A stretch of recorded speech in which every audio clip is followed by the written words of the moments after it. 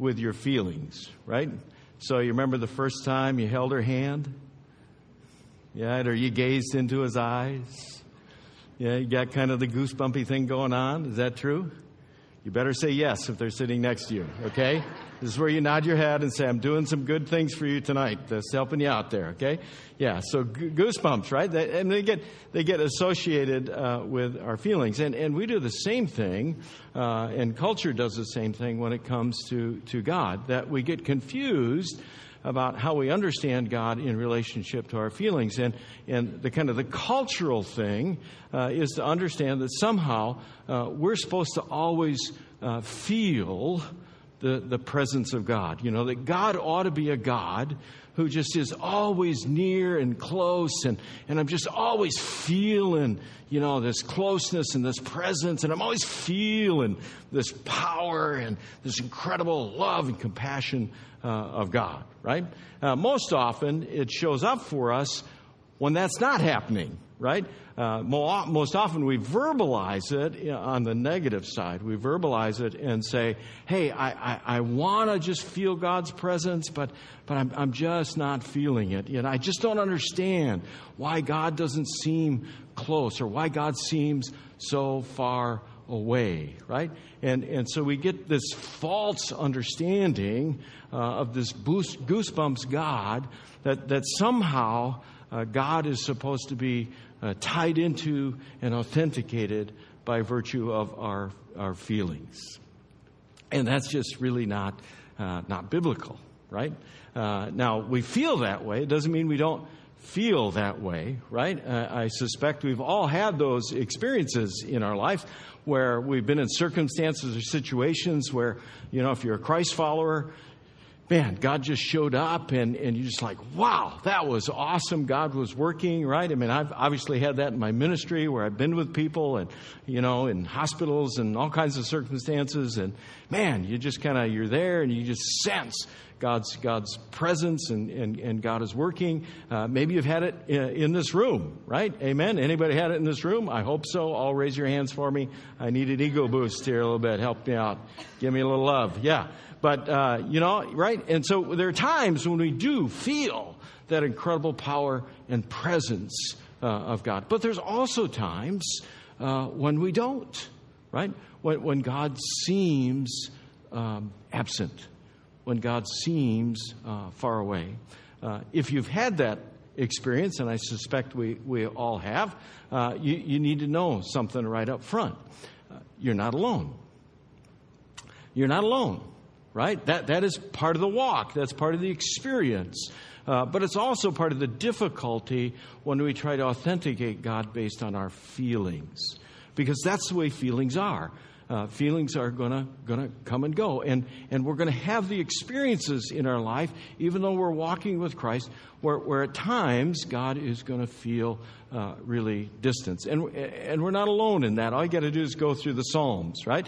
Just take some time, wander through the Psalms. It is all over there, right? I just grabbed Psalm 143. It says, come quickly, Lord, and answer me, for my depression deepens. Don't turn away from me, be distant, right? Or I will die. And so this is not a new thing for God's people. It is part of our walk. It's part of the reality.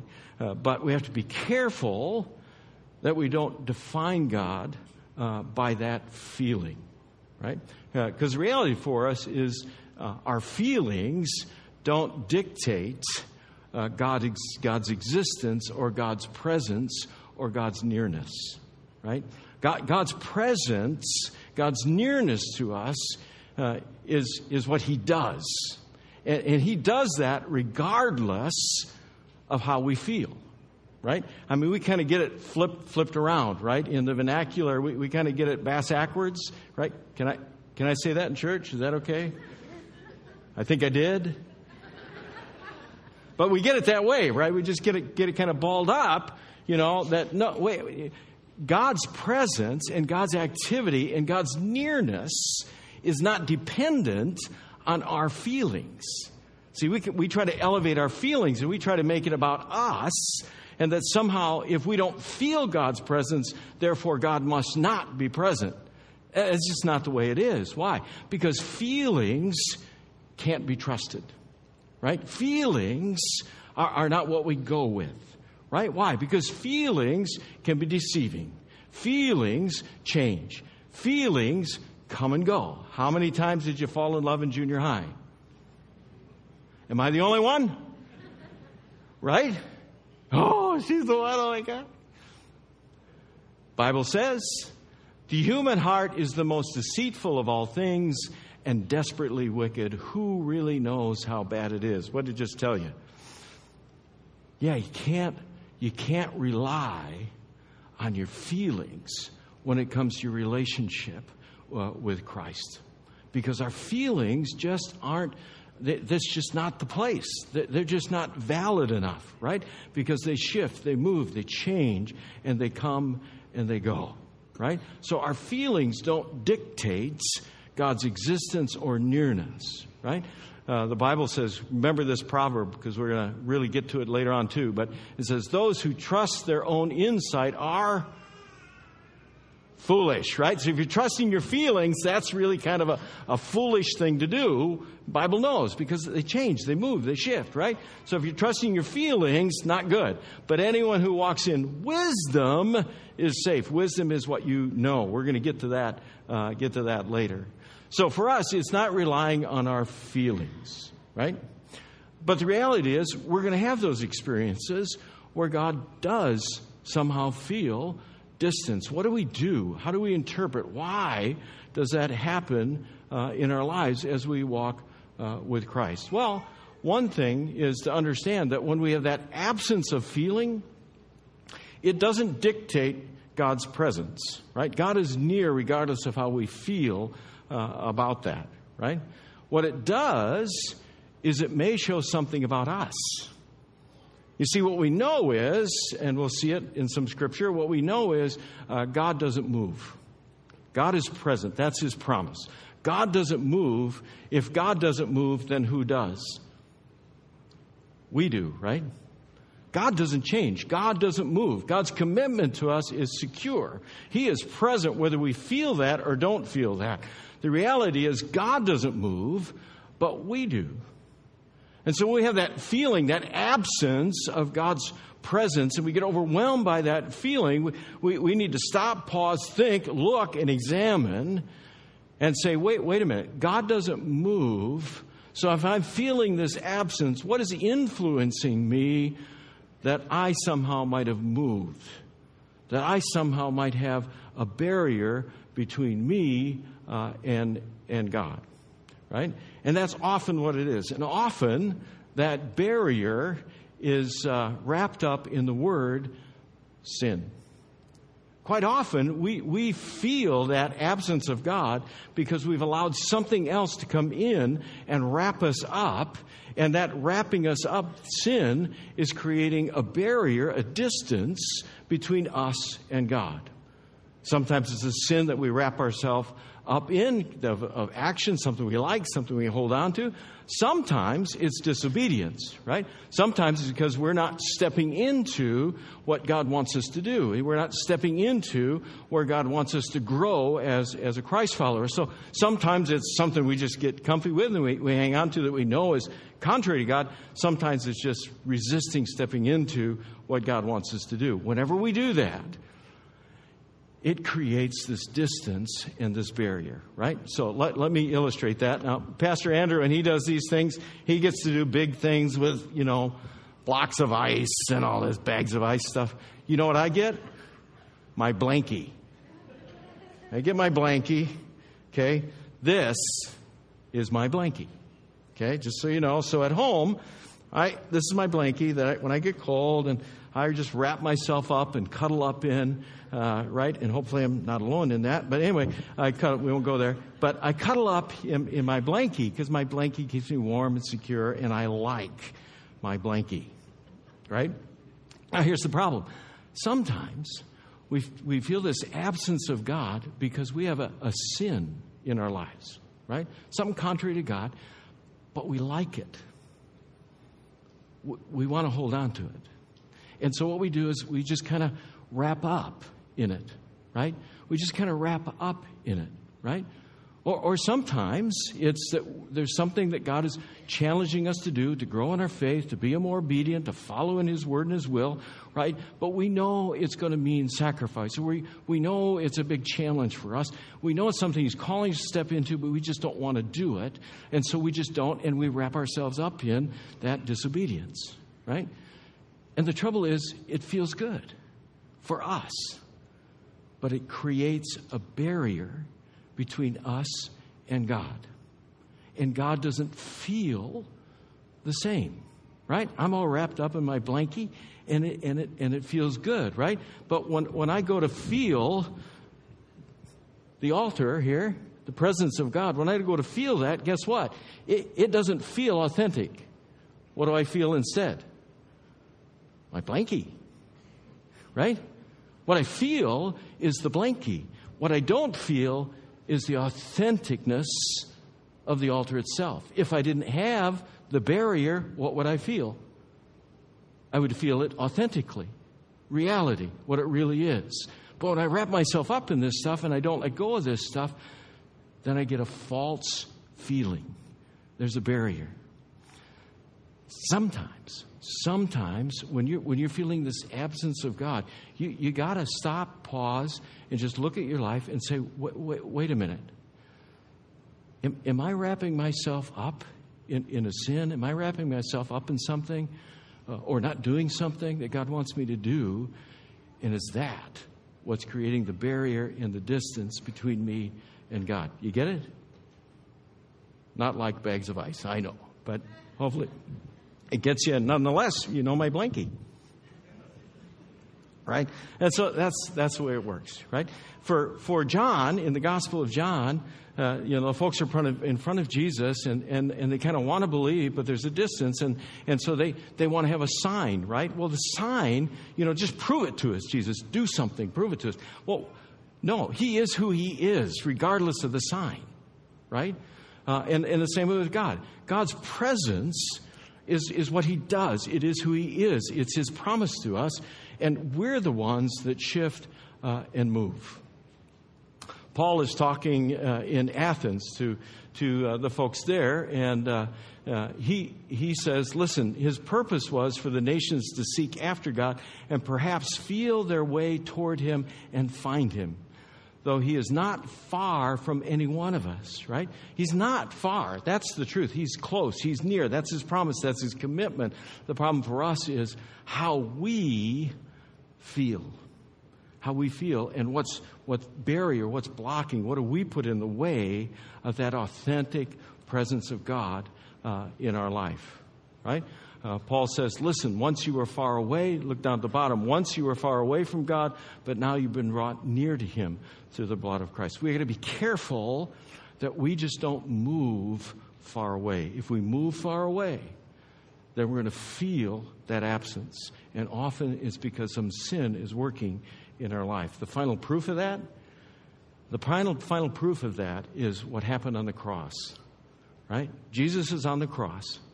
And He is dying for what? For our sins, right? He has the weight of all the sin of all humanity that ever was, is, and will be, right? He has the weight of all of that sin wrapped up on Him as He's on the cross. And what does He feel in that moment? My God, why have you... Right? He feels the absence. And yet, can you think of and name another place in the Bible where it is more clear that God is present and God is working than right at that place?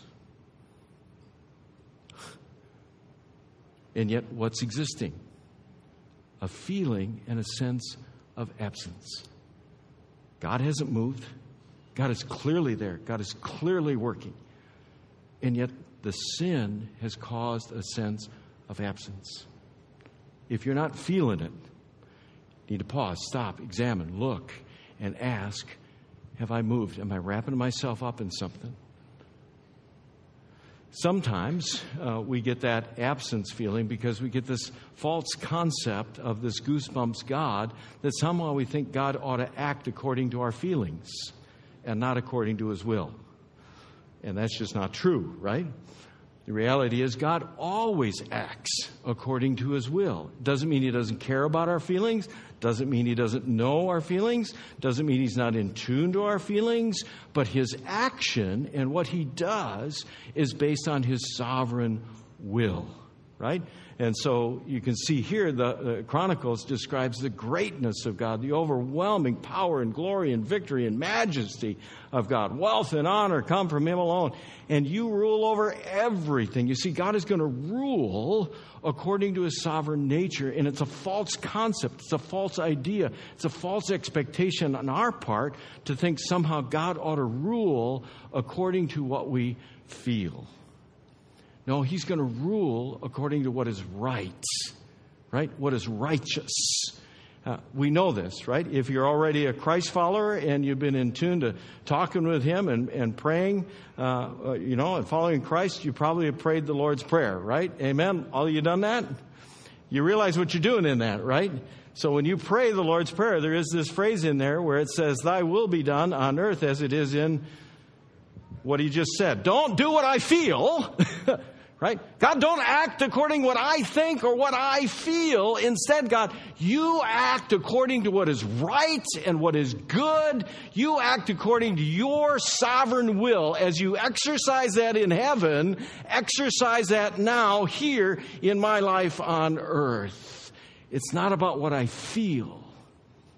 You exercise your sovereign will. Because whatever your sovereign will is the best thing for me. Amen?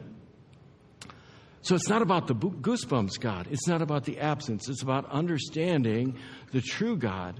And Scripture just reaffirms over and over again who the true God is. The true God is going to act according to his sovereign will, and he's going to act because he is close to us, whether we feel it or whether we don't feel it, right?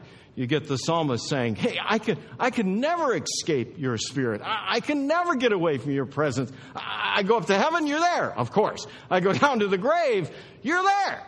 I ride the wings of the morning. If I dwell in the farthest ocean, even there, your hand will guide me and your strength will support me. I could ask the darkness to hide me and the light around me to come night, but even in the darkness, I can't hide from you. What does he know? This is who God is. This is his commitment to you. This is his commitment to us. He is absolutely committed to be near and active in your life according to his sovereign will and the goodness of your life, regardless of how you feel. That's why for Christ followers, right, for those who are already walking with Jesus, we understand that when it comes to our feelings, it's really not about feelings. It is all about faith. Faith believes more than it feels. Right? Our feelings don't drive us, but our faith does. Our feelings don't determine how we see and understand the work and the presence of God. Our faith does. Our faith goes beyond whatever we're feeling in the moment. And so Scripture can say, and God has given us his Spirit as proof that we live in him, and he is where?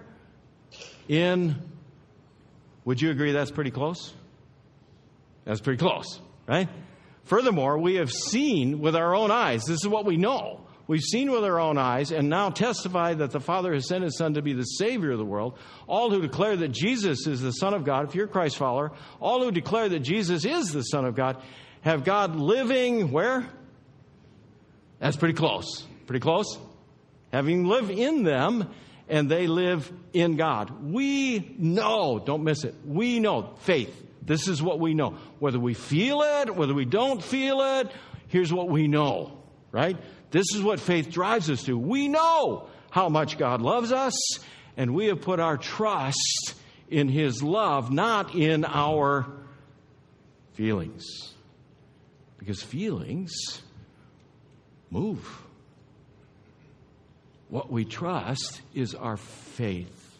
Our faith goes beyond our feelings. And we know the real God, not the goosebump God that doesn't exist, but the real God, He has made a commitment to us that when we open our lives and we surrender to Christ, He moves in and He has made a commitment to us. And that commitment says, I will never fail you and I will never abandon you.